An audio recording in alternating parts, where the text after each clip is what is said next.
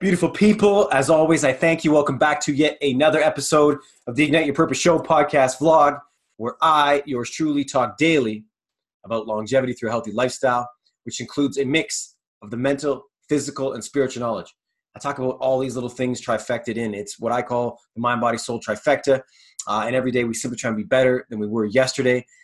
And through that, and how I get to these things is through 10 years plus Soto Zen training, mindfulness training, and a bunch of other training that I do. And I take daily occurrences that have happened in my life.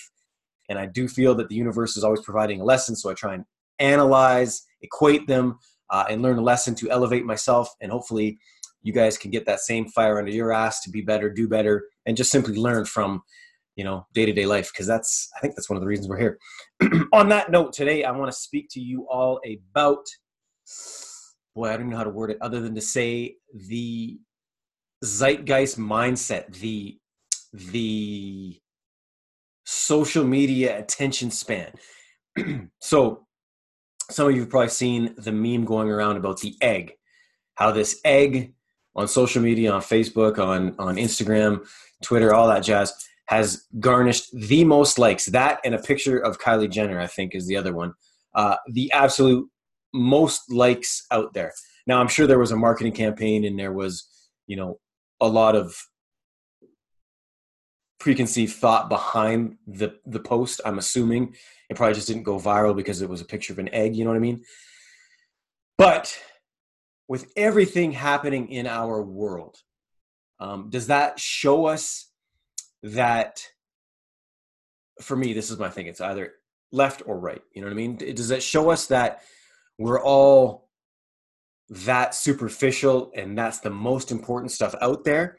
Or is it that everything else in the world that's going on is so deep, so crazy, takes so much, time, energy, and gets you in that doubtful, fearful state that we look at the egg or the picture of her smiling and that's what we want to see more of, or that's what tends to,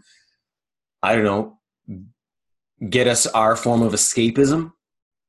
Is that why so many people are gaming? So many young men are gaming all the time. Is it because we feel subconsciously as a culture, as a race, as the human race, that there is nothing we can do? We're kind of, turning in on ourselves and being like, you know what, it's too crazy. It's too hectic out there. There's nothing I can do. It's always doom and gloom. So I will instead revert inside, stay inside, play on social media, live in this, Matrix-esque world instead of being part of what really is. Those are the two things I can see. Either we are that shallow, we've become that, and I do see a lot of that, to be honest. I mean, I've had some conversations with some La Landers and for La Land, and I'm not disrespecting LA, but man, the people that are trying to make it there, superficial and no substance, meaning, and I'm not saying they have to know anything that's going on in the world, and maybe sometimes it's all right to have blinders on if you've got to focus on a goal, you know what I mean? So I'm definitely not talking shit, but I'm definitely saying that there's no substance. It's just all about, celebrity. And is that where we've gotten to, or is it the exact opposite? Is it so far doom and gloom? Because man, I've sat in a lot of meetings lately where it's just, that's all people want to talk about. How screwed up, how effed it is. And I don't say that in,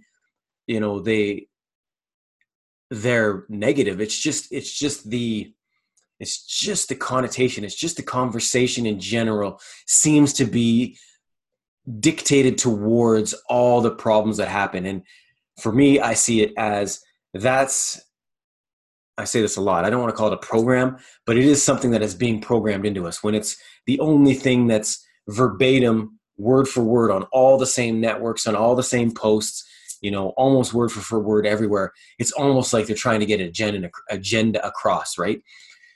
So my question is, how do we get more substance? How do we become more positive? And that's one of the things we do on the show all the time is I want to bring these things to light so that we can actually just have that little tweak of a thought of, yeah, man, maybe it's not so bad, you know?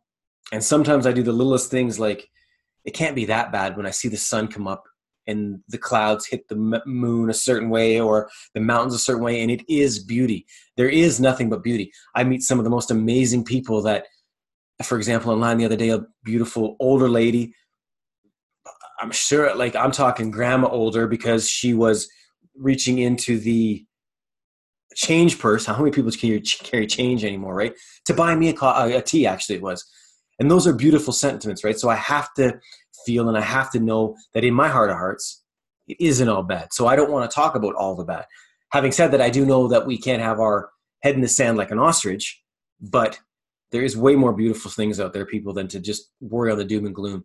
Know your worth, know your focus, know what you're going after in life, and just continue to go after it, having those blinders on, and do you. On that note, I want to say thank you as always for listening. It's a beautiful world we live in. Remember that. Peace, and I am out.